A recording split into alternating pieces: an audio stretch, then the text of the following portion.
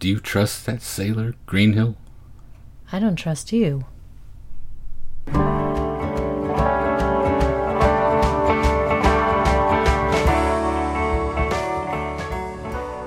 Welcome to the Magic Lantern Podcast, an ongoing informal discussion of the films we love and the things we love about them. I am Erica Long. And I am Cole Rolane. Each episode of the Magic Lantern will be devoted to one film that we alternately select, and we will discuss why it is significant to us. Welcome to episode 28, which is Cole's choice. So what did you choose? This time I have chosen Van Diemen's Land from 2009, directed by Jonathan Aufderheide, and it is an expansion of a short film he made in 2008 entitled Hell's Gates, and both that short and this feature are based upon the true story of Alexander Pierce, who escaped with 7 other men from the Macquarie Harbour Penal Station on the coast of Tasmania in 1822. Pierce is played by Oscar Redding, who also co-wrote the film with Aufderheide. His fellow convicts are portrayed by Arthur Angel, Paul Ashcroft, Mark Leonard Winter, Torkil Nielsen, Thomas Wright, Greg Storr, and John Francis Howard. Cinematography notably by Ellery Ryan, who is a real superstar of this production. The film opens with this beautiful helicopter shot of the river snaking through the Tasmanian wilderness, and we have a voiceover from Pierce in his native tongue, Gaelic, over this immense and overwhelming portrait of beautiful nature that evokes 2 themes in particular. He starts by saying, "I am a quiet man, dreaming on nothing." And he goes on further to elaborate upon simple pleasures and how those relate to a man's sense of self, and I think important to the film, how those things tie to a feeling of freedom and liberty. The second theme that he evokes is this relationship with how he perceives his God. These are themes that we'll come back to again and again in these voiceovers and throughout the action of the film, but it starts right here with this first beautiful shot that is somewhere dead in the middle of Terrence Malick and Werner Herzog. Now, there are 2 things that I want to talk about just in the first second Okay. of the movie of what you've just talked about. One being, I think some people might look at this scenery and not immediately think beautiful, but think dark and gloomy and foreboding and overwhelming, as you said. So I think that I agree with you, number one, but I think it says something about the viewer as to how you see this wilderness. One of those things where your reaction tells someone more about you than the art you are actually assessing. Because if you said beautiful nature, some people might envision squirrels having a tea party, leaping through a meadow or something, and that's not what this is. No. But I am fully on board with you that I want to be inside of wherever they are. The second thing is, we don't, as a viewer, know immediately that that is Pierce's voice. Mm-hmm. And I think in spite of what we're about to do in this episode, it's very interesting, as I did, to go into your first viewing not knowing anything about the story. So it comes as a voice in the wilderness. Well, Pierce's story is something that I would assume a number of Australians are familiar with, but as an American viewer, when I first saw this in 2009, that I was completely ignorant of as well. And one other funny note, when I was looking at some reviews on Amazon, someone under the category of missing the point said, "There's too much Tasmanian scenery in this thing." I didn't sign up for a travel log. And once you watch it, I think you'll understand how truly absurd that is in terms of the soul of this movie. Well, in addition to the beautiful cinematography, sound design is also front and center in this very opening section in 2 significant ways. First, we have the score, which in many cases throughout the film is barely more than a discordant tone that lays just beneath the surface, barely audible. And I'm the big dummy that said, is there something wrong with the projector? I didn't understand that that's what actually was going on. Well, it unsettled you just exactly the way it was supposed to. Yes. And it also, It has the effect on me that Lucinda Williams's voice has on me. There's something in her register, and I don't mean to say that she's a bad singer or a bad lyricist, because she's not. Something about what her tone does to me, it sets off a buzzsaw in my head. It's really uncomfortable for me to listen to, actually. I can't listen to her. It makes my teeth kind of rattle. I can't be the only one in the world, but yeah, it's something odd. But yes, it does that of, I've got to turn my head or my neck. It's doing something to me. I don't exactly relate, because you know how much of the music I enjoy, I actually actively seek out noise. Yes. Feedback, discordant tones. That scratches the itch in my head in a pleasant way. Yeah, this is more like those people who like to hear others whisper. This does something, except not in a good way. This does something that gives me a little bit of a headache, so I have to turn it off. But well, that leads us perfectly into the second element of the sound design right off the bat, which, if you suffer from misophonia or anything like that, beware before you put this into your DVD player, because we open with a scene of one of the prison guards eating a meal. You know, because you know me, that is the thing I hate most in the world, is watching people eat. You know I can't stand it. Well, even worse, listening in this case. It makes, oh gosh, yeah, it makes me want to throw up a little bit. It's terrible. And you can't tell what he's eating, and which of course will play a role later. Sure. If you don't know Pierce's story, this is just disturbing on one level. If you know that cannibalism figures into this, you're looking at him licking his chops on a chop of some, and God knows what marrow he's feasting on. Right. The plate is all bone and marrow and grease, and it sounds disgusting. And it looks disgusting. I don't know about that. It looks disgusting. And we segue from the filth and muck of that plate to the filth and muck of the shoreline, where 8 men are standing barefoot in the mud, a work detail, about to be dispatched into the Tasmanian forest to go cut down trees. First, they have to swim from shore to the boat that's waiting to take them there, and it is the most cold, gray, miserable place that I can possibly imagine. What do you think, though, it would feel like to be in the water? And water comes back many times over the course of the film. Do you feel like in this instance it's a relief? Or I'm going to hellish? say not real refreshing at this point. I don't know. I can't imagine what those living conditions were like. And I guess I think about my relationship to water, and anytime I have the opportunity, I'm going to go get in it. And even though they have no shoes and they're basically in tatters and rags, it still seems like it might be a little bit better than when they're on land and what they're going through, and no baths. But well, they're constantly whitewashing it. They're constantly sopping wet anyway, from the rain or from just slogging through mire. So no, I don't feel like it's necessarily any better to get into the freezing cold waters of Macquarie Harbor. Good point. So we're with this work detail, this group of 8 prisoners, and 1 guard on the boat that are going out into the wilderness to try to carve out something livable in this horrible place. The living situation for the guards is barely any better than it is for the convicts. And I don't know about you, but my first thought when they were talking about, well, as soon as we chop all these trees down, we'll go home, essentially. I thought, well, you're just going to destroy this beautiful place. Aw.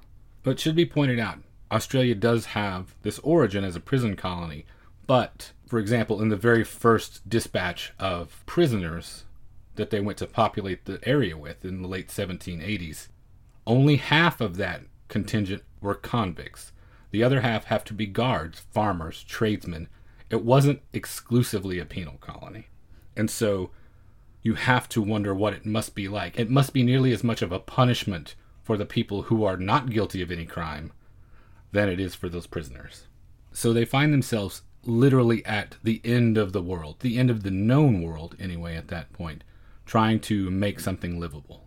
We also have here the beginning of what will be a series of motifs that appear again and again. This film is structured a lot like a piece of music in that you have these repetitions and refrains, for example, river, forest, campfire, movement. River, forest, campfire, movement. And within these repetitions, within these refrains, you see the themes be developed. We see, in this instance, our first shot of unoccupied forest. We see the axe for the first time. That will figure prominently in the rest of the film. And in this section as well, we have the second scene of eating. And this communal eating will also come back again and again and again. Well, now that these motifs are established, we see the action start to slowly move. We see a plan beginning to develop in Greenhill's eyes. The prisoners, one by one, they're either looking at each other or they're getting up slowly. So clearly some kind of a plan is unfolding. And the guard is oblivious at first. He talks too much for someone who is supposed to be doing that type of job. Sending one man to guard these 8 men in the first place seems completely foolish to me. And he is quickly overpowered and taken advantage of, because not only is he talking too much and not paying attention, he's actually attempting to share and to be gregarious. And I think that stems from the fact that he recognizes that their situations are not much different here at the end of the world. He wants to be humane. At this point, Pierce does not stand out. Yes, and I think that that's really important because, again, we still don't know that is he doing the voiceover. We start to see Pierce set apart a bit from the other prisoners. He doesn't share initially the common language of the other prisoners, which is English. He is speaking solely in Gaelic, which, again, going into the first viewing, not knowing as much, I had a little bit of sympathy for him almost as an immigrant of this crew. Now, he is able to speak with other prisoners who also speak Gaelic, but he solely maintains Gaelic. He does not come out with English until much later. And if you take that element and you combine that with what he is saying in the journals, he seems like almost a simple, gentle person. Was that just my idea? No, it didn't occur to me so much that he was an outsider, like an immigrant, because since you've got English, Irish, and Scottish prisoners, I was more focused on alliances. I guess I was looking for those connections, specifically English versus Irish, which comes into play quite a bit, because that conflict goes back far before 1822. So no, I was not thinking of him as a loner or outsider necessarily. To me, at least this time, since it was the second time I'd seen it, he seemed much more shrewdly political. But that was only because I knew the outcome. Gotcha. I'm thinking about, again, just that first time, and it did strike me that people talk around him and about him, less to him. That's what really stood out for me. And he's also the first one to get a little bit injured slightly. So it's almost kind of as if he's being set up as the weak member of the herd. At least that's the idea that I had. Again, not knowing what was going to happen. Mm-hmm. Or, in fact, if you did know it was a story of survival and cannibalism, that he might be the first one culled. Yes, because he's certainly not a brutish thug at all. Violence doesn't seem to be innate inside of him. So we start to see the beginnings, at least, of the group dynamic that will unfold throughout the rest of the movie. You've got, if nothing else, an alliance between Greenhill and Travers, who are more than just convicts thrown together in this. They are actually, it is implied, romantic partners. You do have a sort of loose affiliation of the Irish convicts, and then you see what seemed to me like the outlier, Bodenham, the youngest, the most brash and arrogant, and probably most foolish of the group. He seemed like the one who was singling himself out, who would most likely be culled, I thought. He's English. Mm-hmm. He's ready to fight at all times. He looks like a cross between Christian Bale and Frankenstein. So the guard notices something is up, asks, "Where's Greenhill?" They set upon him. He's stripped of his clothes, which I cannot think of a more vulnerable position to be in than completely naked in the Tasmanian wilderness. That nakedness of that man stands out so much to me in terms of vulnerability and the sheer terror you would feel. It's strange and interesting to me what a difference a layer of clothing made to me when I was watching in there exposed that way. And he asks them a very reasonable question. Where will you go? There is nothing out there. Their escape is foiled by a pair of armed soldiers. They're going to run to the water, they think. And get to their boat. Not knowing that a pair of soldiers with rifles are there. And so they have to turn and flee into the teeth of the wilderness. So instantly, their plan is thwarted. Mm-hmm. And we learn right away there is not enough food and there's nothing to hunt. Man is clearly an unwelcome presence in this forest. Again, we see another one of those beautiful shots of unoccupied forest that is static for several seconds until these escaping convicts burst into frame, fleeing through the scene, cutting a path through the foliage. And as they're being chased, they stop for a moment to catch their breath, make a sort of a plan, and Pierce specifically says at this point, "I can't move," in Gaelic again. That he's so scared that he can't move. And really, they could have filmed the entire movie in a very small circle and just slightly moved the camera a few inches to the right or the left because everything looks exactly the same. It's unending. It is unending. I disagree that it looks exactly the same. To me, I see very definite variations in the landscape. One or two in particular, and specifically the way they treat the landscape. Like I mentioned, there are several of these frames where it's empty, devoid of people at least, devoid of human beings for a split second. Or animals, or birds. Right. You don't see anything. And then there are a couple of frames in which the humans are very small and low in the foreground that even further illustrates the immensity of what they are trying to take on. Absolutely. So, to me, each one of those had a very distinct character. It could be, again, because I've seen it once before, and I was looking for signposts rather than trying to keep up with the story. I think if you go back and watch it a second time, you'll see how obvious the changes in landscape are. Okay. I do remember, and I know we'll get to them several times when they're in a different sort of field or top of a mountain or there's snow, but for the most part for me, the river and the forest on the river were pretty similar. But all I could think, again, was stick to the river. Why don't you stay next to the river? By the way, if we're ever lost somewhere, that's my tip to you. Okay. The river I'll give you. Those interstitial scenes where it is showing movement down the river, those function more like chapter breaks, and so those are fairly uniform. The other scenes actually in the forest are the ones that are slightly different. And I don't mean to suggest that it's boring or flat or anything like that. It's not. So we have these men, inconsequential against the huge backdrop of nature. You see a little bit of camaraderie among the Irish. They're obviously short on provisions, like you mentioned. Pierce tellingly catalogs the food. Pierce is the one who mentions exactly what they have and how much. I think there are also some alliances based on age as well.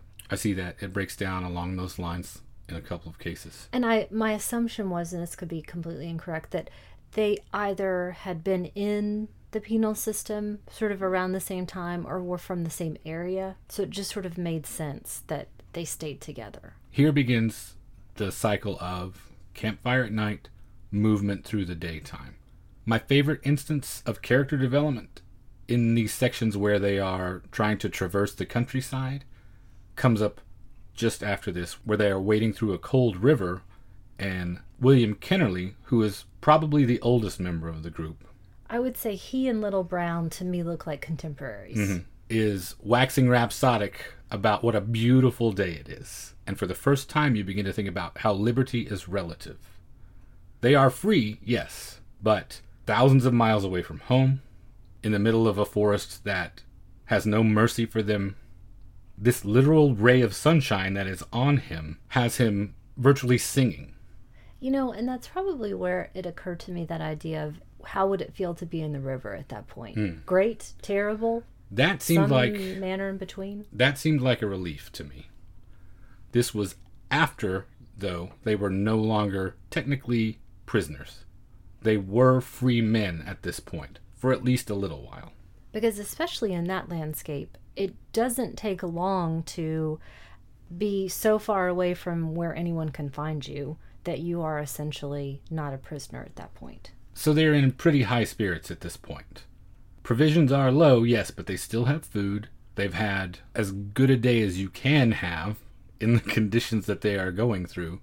And so we have the first campfire scene, which is somewhat lighthearted. They're exchanging ribald stories, they're bonding a little bit.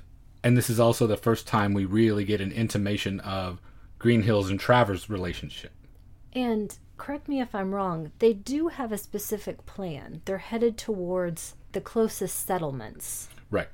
So they still have a goal at this point, and they still have a direction that they're supposed to be going in. They do. And direction is extremely important in this.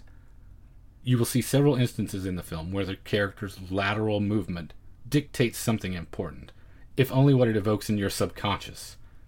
As viewers, so often, based upon any number of factors, even if only the fact that we read left to right in the West. When you watch characters on screen move left to right, it connotes progress. Yes. Movement toward the future. It is unsettling to see characters move right to left. That connotes failure, struggle, and hardship. And so, over the ensuing scenes of movement throughout the day, pay strict attention to the direction that these characters are moving laterally across the screen. Immediately after the escape, they were moving down and to the left as they ran through the forest. Out of the frying pan into the fire, essentially. They think that they have escaped. The direction that they are moving is telling us they have just made their situation worse. I thought I was just watching a Tasmanian travel log. I didn't know there was so much to this. Once they are free and with food, the next time you see them moving is up and to the right, towards success and towards freedom. At this point, they are still committed to the idea that they are a unit. No man will be left behind. Even though Little Brown is starting to show signs of being frail and that he might not make it, he will at the very least be a hindrance. They reach a literal peak where they can survey the rest of the countryside, and they are not where they thought they were going to be. They are not at Table Mountain. No. And that is very important. And then it snows. Jeez, what else can happen? You see them standing arrayed across the top of this peak, surveying the rest of the wilderness, and you are right at that point. It goes on forever. Forever. It seems like there is no escape. I think, again, tell me again if I'm wrong, I think the original plan was 8 days or something like that to get to these settlements, or even less possibly by river. And you look at that and there's just no way. You're right. To add insult to injury, now it begins to snow. Little Brown is very weak at this point. And you see this screen movement thing I'm talking about come starkly into play here. This descent down and to the left after they have decided they cannot go further and they cannot stay here is a major signifier that this is over. They make their way back down from the top of this snow-covered mountain and set up camp for the night, and the provisions are down to the very last. This is where we see Mathers making the last of the bread. There's an interesting little bit of characterization in that scene, too, that I really like. He's patting together what is maybe a half of cup of flour to make this pathetic little loaf of bread, and he very guiltily licks the salt and flour off of his fingers. Yes. And you can tell he's conscious of everyone watching him do that. It's not overplayed at all. It's very subtle, but you can definitely tell he is aware that he is doing it, and he is aware of whether or not everyone else is watching him do it. And this is where Dalton, who is the person that most often speaks directly to Pierce in Gaelic, he confronts Greenhill about being lost. Yes, frustration is definitely mounting at this point. Food's running out, tempers are starting to fray. There's no going back to the prison camp at this point, as illustrated by a horrifying story that is told about an escapee previously receiving lashes until his spine was exposed. They must be committed to this idea of forging on. There's no turning around. We get one of my favorite chapter breaks here with the voiceover, in which Pierce mentions in a very small, still voice that hunger is a strange silence. It's a beautiful line. But the next morning, this idea that they can't go back is not sitting well with everyone, and Dalton specifically tells Pierce that they have to go back. And we come again to another river crossing, And several important things happen here. One, Bodenham, the young English hothead, thinks that he sees an animal that he can kill. And Kennerly, at the same time, scuttles his opportunity to do this with an almost childish glee. This so incenses Bodenham that he starts to go after Kennerly, and interestingly, it is Pierce who jumps in. And this is the first element of violence in the group. And it's Pierce who punches Bodenham. It's not Kennerly, it's not someone else. To me, he looks almost startled that he did it. There's a look on his face that struck me that way. You're right. A lot of things start to happen in this scene. We do see that first incident of intra-group violence. To me, it's not necessarily unexpected because it is Irish versus English again.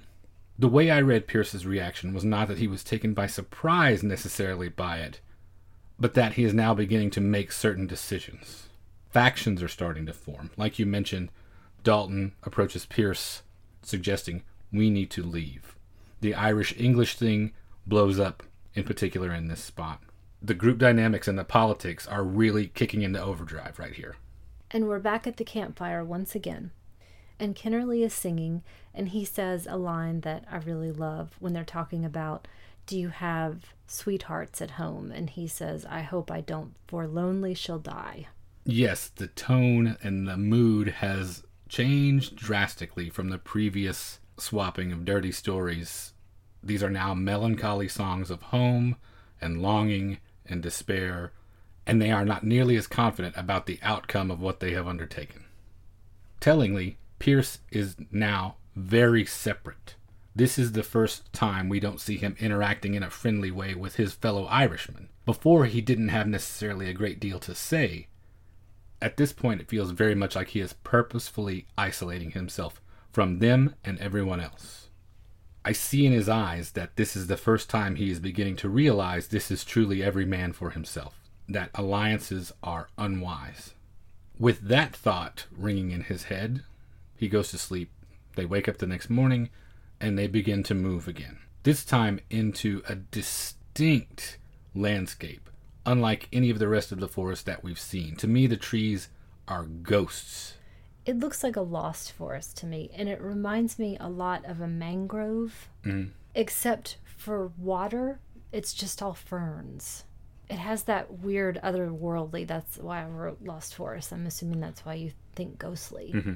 It is definitely unlike anything else that we've seen so far in the film, and to me connotes a dream world almost, a premonition of foul deeds to come, because Pierce finds an axe embedded in a tree, and that tree appears to be bleeding from where the axe is stuck in it. And we hear Travers say, I'm hungry, Robert. Yes, Pierce overhears Greenhill and Travers plotting, and we get our first intimation of cannibalism here. We know there's nothing to hunt.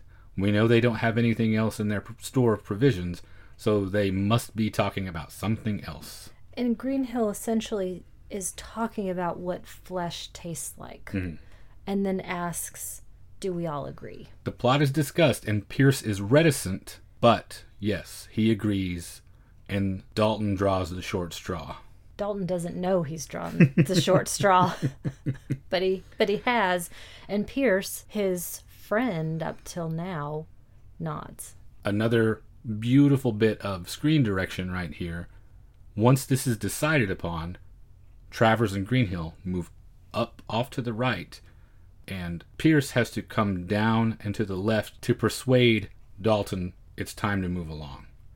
And this movement of Pierce down and to the left to basically lead Dalton to the slaughter indicates to us that his downfall has begun. His moral decay has begun in earnest, and there is no going back.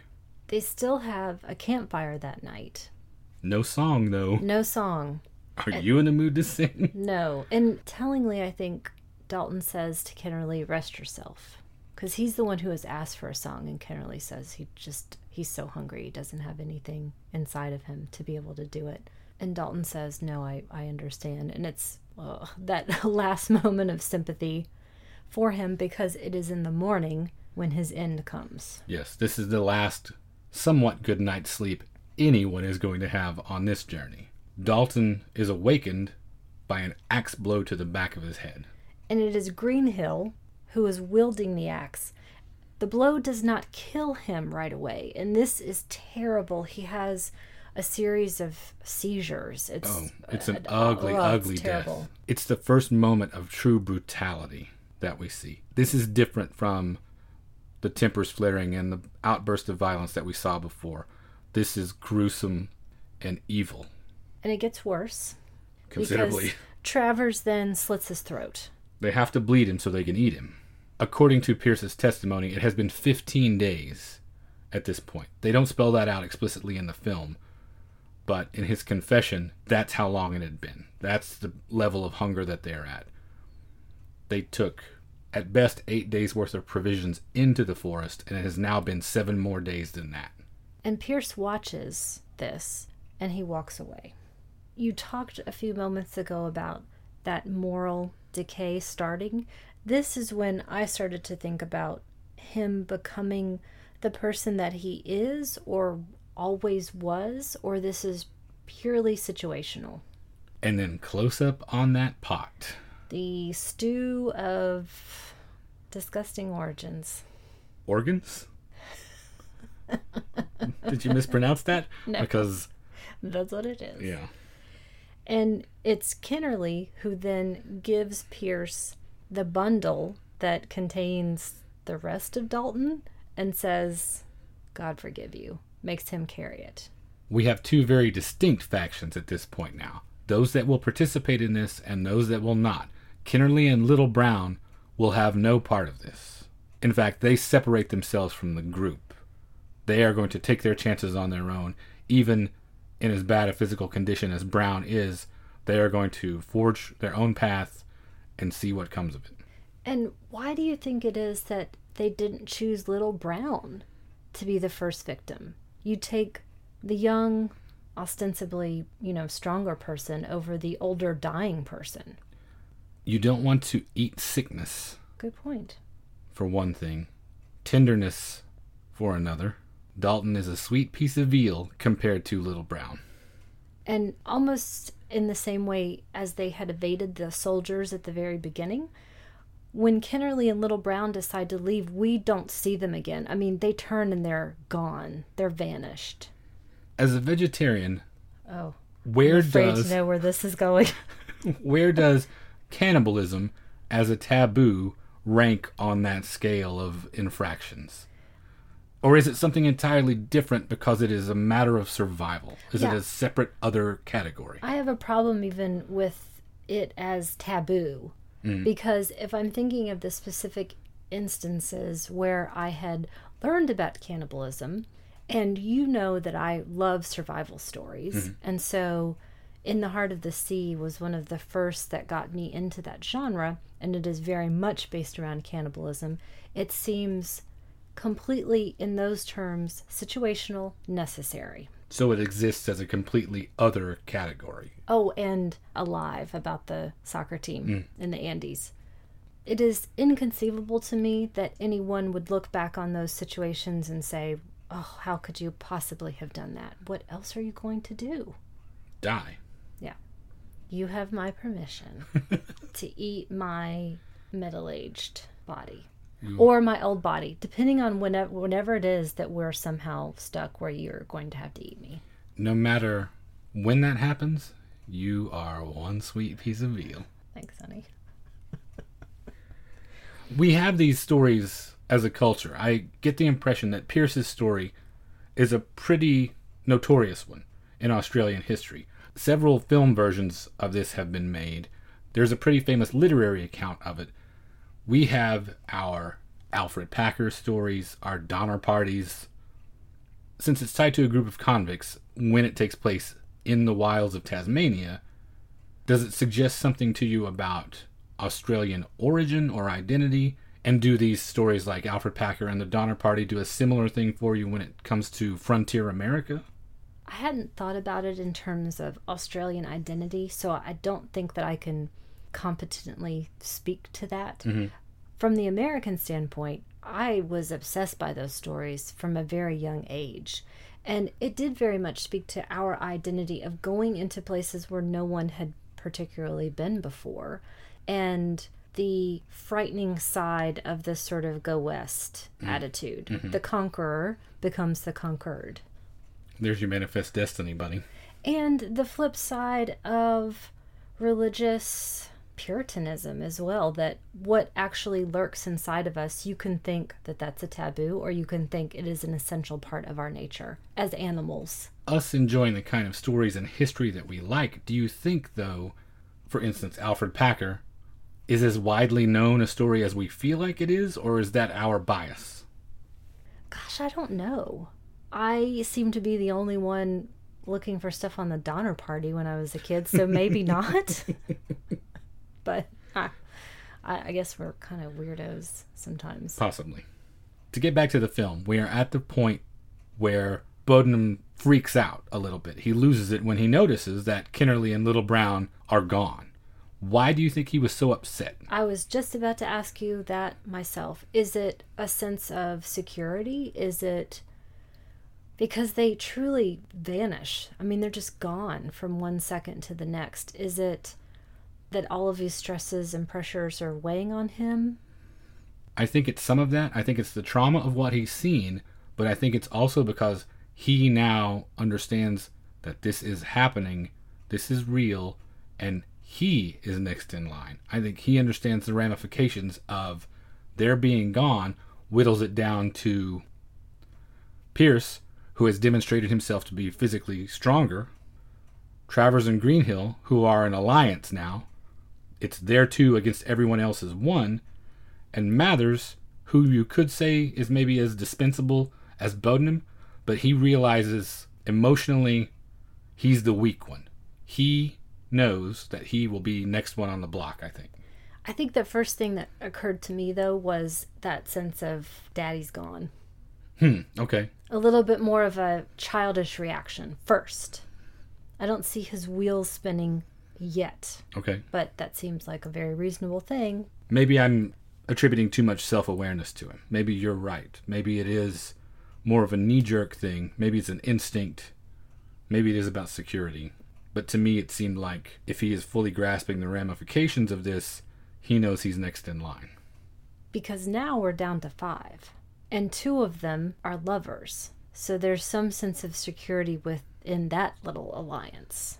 So yes, if you think about the sheer mathematics, it's starting to look pretty bleak. We come to another river crossing. Yet another demonstration of character. Probably the most important one so far. The river is angry and very high at this point. It seems almost like it might be impossible to cross. Pierce does not accept that. We see him act decisively for the first time. We see him take the lead for the first time. He wades into the river and it sweeps him along instantly, but he manages to, little by little, swim to the other side and show the others that a safe crossing is possible. Pro tip, tilt your toes down. Is that how that works? Mm-hmm. What does that do? That gets your trajectory going smoothly so that you can actually stay in the water, as opposed to, say you're trying to sit up or put your legs down, you're going to be banged against rocks, but you point those toes down and you can also cross your arms over your chest as well, and you're just like a little canoe. Well, he must have known that because he managed it pretty well. It also occurred to me at this point how impressed I was with their dedication and with Aufderheide's assurance, and as a first-time feature director, what he got this cast to do. These are not stuntmen. To me, it looks as though everyone rightly could have had pneumonia at any point in the shooting of this. It looked miserable. It looked very much like they quite literally went through these experiences. Everyone manages to get across, and we enter a glade where Bodenham is sacrificed. He is seated away from everyone, turned away, and he is just staring out into space in this terrible contemplation and hopelessness. It's presented very reverently. He's in a penitent pose, practically. And there is the moment of acceptance just before that final blow comes down, which we don't see significantly. We do not see the horrible fate that befalls him the way we did with Dalton. We see Greenhill, though, again at the axe. It is he who takes the blow before the camera cuts away. What we do see, though, at one point when old shoes get tossed off into the distance and they land next to Bodenham's body, which looks like has been carved. This is the point at which I first begin to ask, is this necessary? It is no longer, it feels like, an issue of nutrition. It is also survival and politics at this point. I do not feel like Bodenham's sacrifice was necessary at this juncture. Maybe soon, maybe a few days from now. But to me, this and everything else that Greenhill does, for instance, taking Pierce's axe and splitting it up for kindling, is about fortifying position. It's interesting because we don't have a strict chronology. It's not as though the screen says day 1, day 2, day 3, and so on. So we don't really know how long has passed or what they're able to actually get off of these bodies. So again, I guess I'm a dope going into this. I thought more about nutritious needs and how quickly you would have to go through something like this because they're on the move the whole time. They're not in one position building shelter. They have to be constantly moving, and the caloric intake that requires. And from this lover of survival stories, I think I thought about it a little bit more logistically, I guess. They had to be out there an awful long time for it to be necessity at this point. If Bodenham is still carrying that bag full of Dalton's remnants, it is not necessary, which is what he was doing when he was standing at the head of that trail, freaking out about Kennerly and Little Brown being gone. If they managed to get by for the first 8 days on paltry rations of flour and water, essentially, how do they need to do this after they have just butchered 160 pounds of meat? That lasts a long time. Yeah, but they have no way to properly store it. You've got to go through that quickly because it's going to rot otherwise in those conditions. Maybe we should make jerky later on. They've got no way to salt it. They've got no way to tan it. They've got no way. Yeah. Tan it? You don't make much jerky, do you? I guess not. Make leather ottomans out of it. Sorry, I got excited with the words that I know. I feel like it is not a necessity. I feel like it is a taste for killing combined with fortification of political position. Or at the very least, you get rid of the most troublesome of the party. The ones who are saying we're lost. The ones who are freaking out. The dissenters, the weak, the runts of the litter. Yeah. And then there were 4. Mathers is ordered to carry the bag of meat, but he refuses to do so unless he also gets to carry the lone axe that now remains. And this is because Mathers knows the score. He's no chump. He's no greenhorn, he's no mooncalf. He's no jabbernowl. He's none of those things. Yeah. He knows that this is now me against him against them. He does still try to appeal to Pierce. Yes, because it's not Pierce that's been killing the others so far. So I think he's still trying to maintain that alliance with the person who still seems like he has the most humanity left. Every move anyone makes is suspect at this point. There is no securely turning your back on anyone. Mathers attempts to make soup, and it is completely inedible. But he is so distracted by the process of doing this that it provides an opening for Greenhill. Greenhill attacks him. It's not a fatal blow, but he does wound him in the head. Again, it's this terrible, slow death because he has this open wound in his head. Gravely wounded. And he's talking and alive, but there's no way he's going to survive this for any length of time. He makes the mistake at this point of relinquishing the axe to Pierce, thinking he has an ally. He thinks his enemy is Greenhill. A reasonable assumption to make because Pierce has very quietly remained in the background as much as possible with all this carnage happening. It's the smart play. A scuffle breaks out with Pierce, Mathers, and Greenhill. Travers has the axe but cannot bring himself to deliver the final blow. And Mathers is still fighting well at this point. For his life. Fighting them all off. Desperately. And he begins to actually get the upper hand. And he is choking Pierce. And that's when Greenhill finishes him. And now it's 3. Again, this is not necessity. We are far beyond nutritional needs at this point. An interesting note, actually, that backs up my reading of this, I think, is the fact that when Kennerly and Brown split off in real life, they made it back to Macquarie Harbor. They did. They survived. Were they just back in the prison at that point, I guess? The story is portrayed that 8 men went into the forest and only 1 came out, but it's actually 3. With this group, we are down to 3. Greenhill and Travers are obviously the majority. A very vocal majority at this point, because Travers begins to mock Pierce throughout this section. He's taunting him. He's asking, do you feel the hunger? That doesn't last very long, because nature, as it happens to do so often, evens the odds. Travers is snake bitten. He's going downhill very quickly, and Greenhill has to physically help him and keep him going. He is a disadvantage. There's no way he'll survive, and he is also now quite literally an albatross around Greenhill's neck. Very apt metaphor for a sailor. But at the campfire that night, Greenhill actually sings to him, and it's a very nurturing, comforting pose. Yes, Greenhill will not abandon him. He loves him, clearly. It is much more than we were in prison together. He is his partner, and he sings a lullaby, essentially, to him. And at this point, I heard the first animal noise that I'd heard so far, other than the scurrying of the snake, which we don't see. But I heard an animal at that point. I have no idea what kind of an animal, but it really struck me at that point. What do you think that signifies? At first, I thought almost as if they are finally getting closer to something, some sort of civilization, some sort of habitation. Okay. And the terrible irony of that they've now culled everyone down and suddenly there's an animal. But it's such a unique sound and it seems so far away that it's still as if there's no way they could actually catch whatever this thing is. Sun rises once again. We have our next to last significant river crossing, in which Travers is completely incapacitated. They struggle across, and Greenhill lays him on the bank of the river, and also lays the axe beside him, leaving it for Pierce, because Greenhill does not have it in him to dispatch his lover.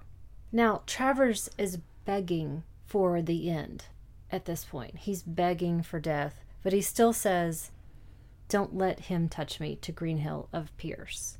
And that's when Greenhill walks away to leave Pierce to do it. And once again, it's not fast. No. First he chokes him with the blade. Then he punches him. Yes, he to death. ultimately resorts to using his hands. This is personal. Again, nothing to do with food. This, to me, harkens back to that Irish-English thing one more time. And really, at the end, it looks like he essentially clubs him to death with his body. Overkill is what you would call it if you were investigating it as a homicide scene. This goes far beyond what is necessary to end his life. The great majority of these blows are delivered in anger. And you had mentioned very early on about Pierce's relationship to his God. And he says a couple of specific things here about your soul to the devil. Let God have his heaven. I am blood. He's arriving at the point, I think, in which he considers God a peer, not a deity, which is borne out by the last thing he says in the voiceover.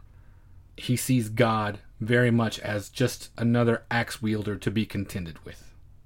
This campfire scene is decidedly less jolly. There is no camaraderie. It's down to the final 2 men. We're basically at the point of who's going to blink. Pierce puts a stone in his mouth as a method to keep himself uncomfortable enough to be just on the verge of wakefulness at all times. So he is sleeping with one eye open, essentially. Greenhill still manages to get the axe back in this exchange, but nothing in particular comes of it right then. It's just that power switching subtly back and forth. They're just watching each other, really. And keeping their distance. The next morning we have the final time that they are going to cross one of these rivers together, and they actually sit down and have the most extended conversation they've had in quite a while. The most extended conversation that Greenhill and Pierce have had, period. And we discover what Pierce was imprisoned for.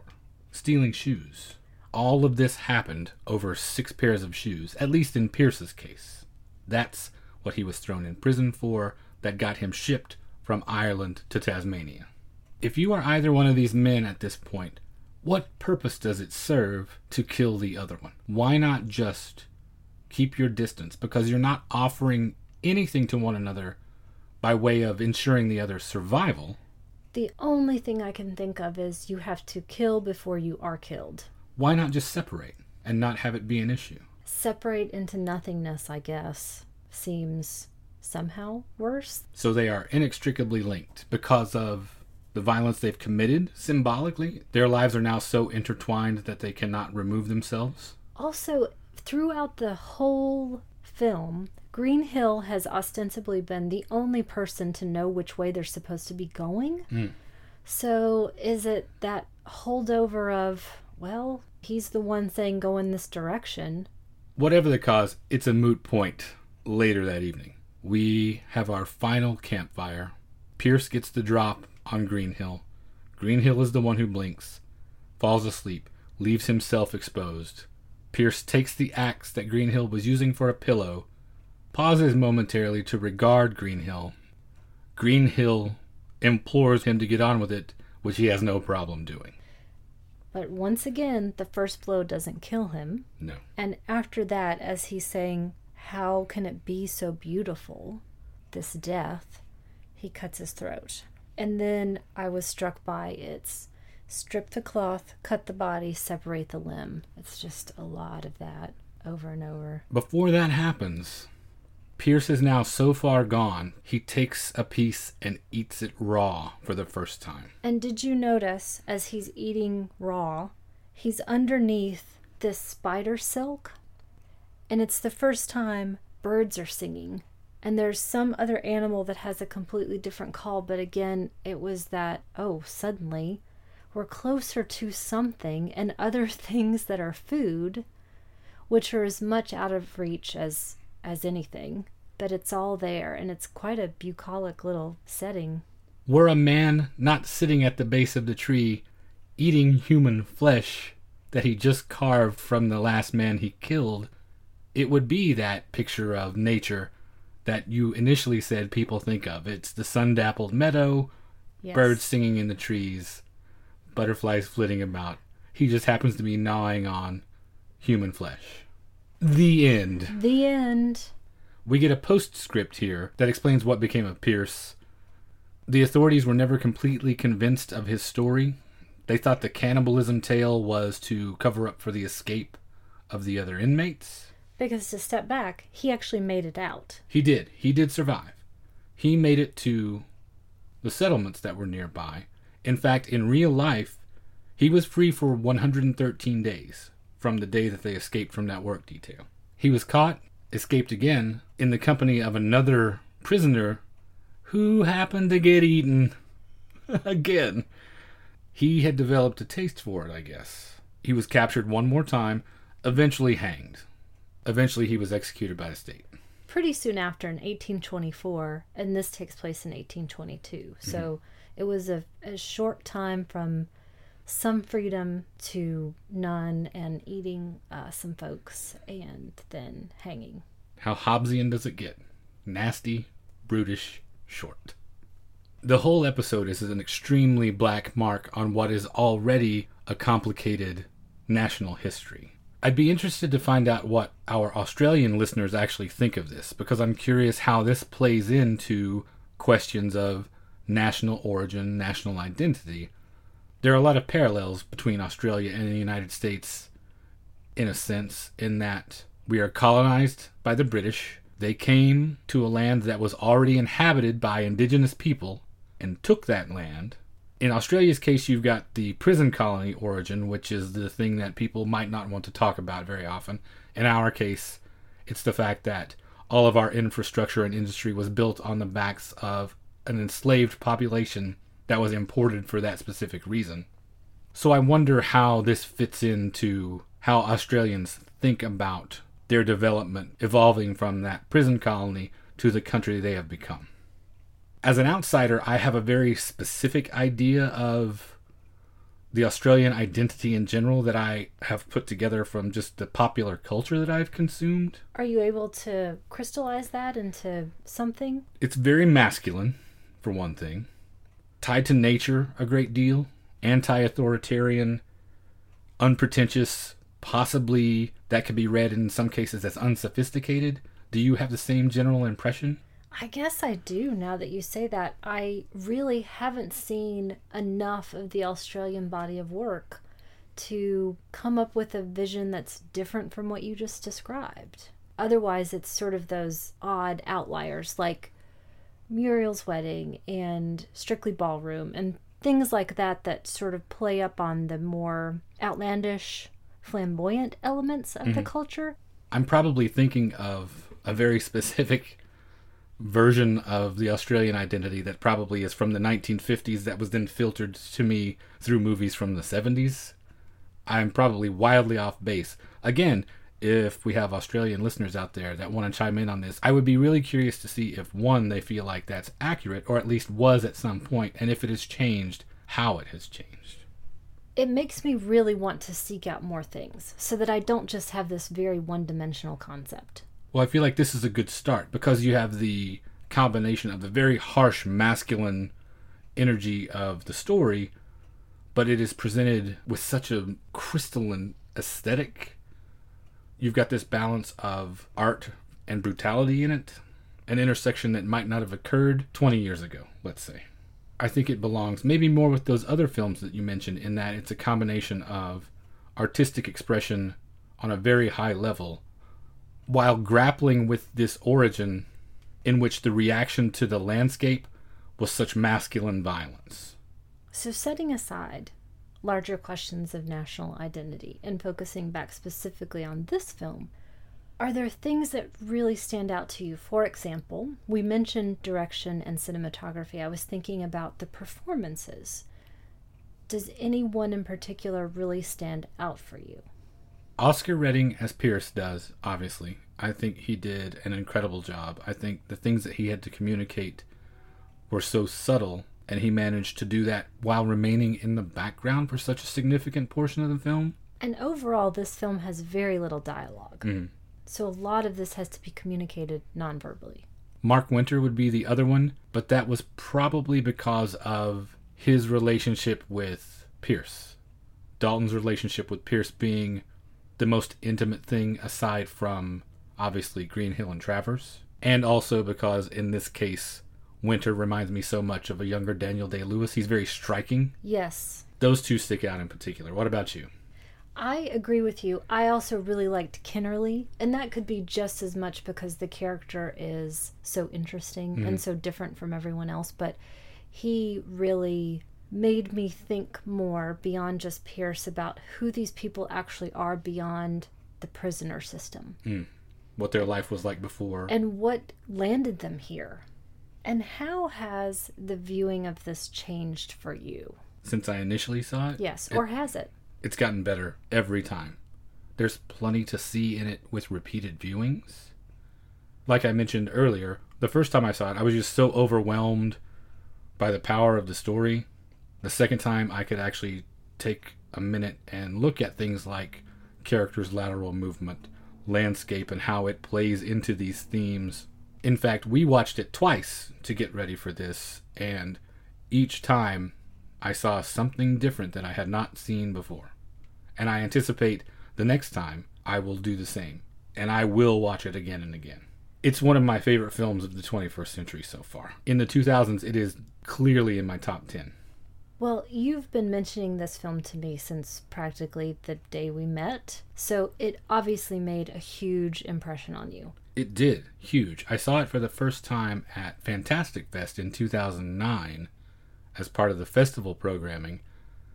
And it's always dodgy when you see something at a festival because you never know if it's going to hold up when you see it outside of a festival atmosphere and you're not running on adrenaline and haven't just watched 14 movies that day. Your judgment may not be as sound. It may be a completely different experience. And also sometimes an audience can really keep a movie buoyant in a way that doesn't necessarily bear up later. This one haunted me, though. And this is why I chose it, ultimately, for the show. Because this and other films like it do a very specific thing for me. Slow and quiet is especially indispensable to me because my brain is not. I am not, at heart, truly a peaceful person. And the meditative quality of films like these gives me an opportunity to at least capture that feeling for 2 hours at a time. It's not something I achieve very readily other ways, but they also provide that discordant, harsh, brutal element that satisfies the other part of me that might feel like a simply placid experience beginning to end is boring or in other ways unsatisfying. And this film specifically has meant so much to you that you've stayed on the track of trying to get a copy of it. I even went as far as writing to Jonathan Aufderheide years ago, a couple of years after I saw this, to see about finding it somehow. I eventually broke down and bought a multi-region DVD player this year, almost exclusively so that I can watch this film. If for no other reason, if I get to see this, it was entirely worth it to spend that money. That part is true. The broke down part, in quotes, is not true. You were just waiting for the opportunity. And now, how many other multi-region titles have you bought since we've just had it a very short time? About a dozen. Yeah. And I'm glad that we did, because I've got to see this finally, and it is not necessarily an easy thing to find. No, unfortunately, for Region 1 viewers, it's impossible. You will have to either find it illicitly or get a DVD from outside the U.S. It's worth it. And hopefully that will change. I hope so. Hopefully a lot of people will get to see this. That's one thing I was thinking about when I initially made this choice for this. You and I chasing down these films from yesteryear that have somehow slipped through the cracks. Symptoms, for instance, being a great example this year that we found. That Mondo Macabro release after it being unavailable for a long time. This is your opportunity to get in on the ground floor with Van Diemen's Land, rather than having to wait for it to be completely lost and forgotten and then resurrected by other cinephiles on the internet 2 decades from now. Well, oddly enough, that perfectly segues to my recommendation. Are we okay to jump into recommendations now? Do it. What do you recommend? I recommend Wake in Fright from 1971. There is no way we can have this discussion of this film or about Australian film in general without talking about Wake in Fright. Do you agree? I wholeheartedly agree. Especially after we were talking about that national identity being so masculine and unpretentious and all of those other adjectives I mentioned. Very much so. And I also think that you or I would do Wake in Fright as an episode and fully intend to at some point. Oh, definitely. So Wake in Fright from 1971, an Australian thriller directed by Ted Kotcheff and starring Gary Bond, Donald Pleasance, and Chips Rafferty, among many other people, including Jack Thompson, who is now one of the faces of Australian cinema. Mm-hmm. So it is the story of a young school teacher from Sydney who descends into personal moral degradation. Sound familiar? And then some. Yes, after finding himself stranded in a brutal, menacing town in outback Australia. Now, this is an amazing film, and why I specifically said what you had mentioned right before leads to this recommendation. This film was considered lost. It was lost for several decades, and then in 2009, it was put out again in a special release because specifically Martin Scorsese showed it at Cannes again, and through other elements that would be too long for me to go into. I want everybody to check out the Wikipedia article on this so you can find the journey of this film. And so you can also look into how the audiences reacted to this film in Australia. And there's a specific story about Jack Thompson watching it with an audience and what he says about someone's negative reaction to it. And I don't want to get into that. I want people to find it for themselves. Okay. So how are you possibly going to top Wake in Fright as a recommendation? Through the side hatch. Okay. Are you going to cheat like I always do? No, I thought about it. But I am, maybe technically am, because I'm going to mention a couple of other things that aren't necessarily my recommendation. Sure, yes. Because Van Diemen's Land, for me, also fell in the middle of this cycle of what could be broadly termed Australian crime films in the early 2000s that were just knocking it out of the park. My favorites from that stretch going from The Proposition to Animal Kingdom on to Snowtown, for instance. Those two I still haven't seen, so I've really got to get around to that. We're going to eventually. But Out of that batch, in 2008, came The Square, a neo-noir directed by Nash Edgerton, which is fantastic. It is so wonderful. Let's go watch it right now. Stars David Roberts and Claire Vanderboom, and is in the tradition of classic noir like Double Indemnity. Definitely. For instance, if you are a fan of Double Indemnity, go watch The Square. It's got your illicit romance. It's got your underhanded deals resulting in a pile of money. My favorite thing about The Square, after all of the things unravel and everything goes as badly for everyone as it can, the fact that for the person that survives, because numerous people die as this plot unfolds, for the one that survives, that survival is an even worse punishment. Definitely. Being the one left alive is the worst thing that could have possibly happened to anyone involved in this story. It is a great film. It is so grim. If you love dark film noir, check it out. The Square from 2008. So two, once again, wonderful recommendations, Wake and Fright and The Square. And that brings us to the end of episode 28. Here at the end of this show, I would like to make sure that Ben Smith gets top billing in our thank yous. Ben is a listener that sent us a really nice email talking about his experiences with the show, specifically with The Long Goodbye and the Blue Collar episodes, and how he hated The Long Goodbye before he heard the show, but has since turned around on that and in fact was going to watch it with his dad, and they were going to share that together after listening to us talk about it. Specific thank yous go to him because in that email he also asked about if there was a way he could give us a donation. We never had really thought about it before, and so since Ben brought it up, we put a donation button on the website, and he is officially our first patron. Thanks, Ben. It is truly gratifying to think that anybody at all out there that listens to the show would like to help us be able to continue to make it. But in Ben's case, I want to do something very special and give him a title. Okay, what is it? Since he is sort of our Founders Circle level. Okay, Grand Poobah. No, I don't like that one. Okay. Something lantern associated. Oh. Ben is our official keeper of the flame. Thanks, Ben. Yeah. No one else, no matter how many people donate or how much they ever donate, if they decide to use that button, will ever get that title. Ben, it means so much to us that you even thought to ask. We truly appreciate it. I want to also say that I'm equally as gratified that he found a movie and it maybe changed his mind a little bit or prompted him to give it another viewing, because we get so excited when people say, oh, I'm going to go out and look for that title, because that's why we do the show. That is our favorite kind of feedback to get. In some small way, we get to feel like we are having a dialogue with our listeners that way. We get tons of great feedback, but this one this past week was extra special. If you would like to get in touch with us, you can reach us via email at magiclanternpodcast@gmail.com. We are on Facebook and Instagram. Just search those venues for our name. We are on Twitter at lantern_cast, and I would definitely like to thank everyone else who shared links to the show or gave us feedback since the last episode.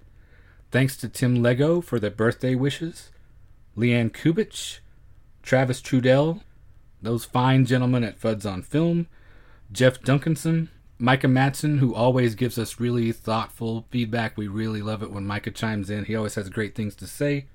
And especially this time around, thanks to David Ashton for leaving us a review on iTunes. We really appreciate that. If you would like to do the same, you can find us on iTunes. You can subscribe there, rate or review the show. We are also on Stitcher Radio and Google Play for you Android users. And finally, if you would like to check out all of our episodes, including supplemental materials and that fancy new donate button, if you would like to take advantage of that, we certainly wouldn't argue with you. You can find that at magiclanternpodcast.com. And thank you for listening to the Magic Lantern Podcast.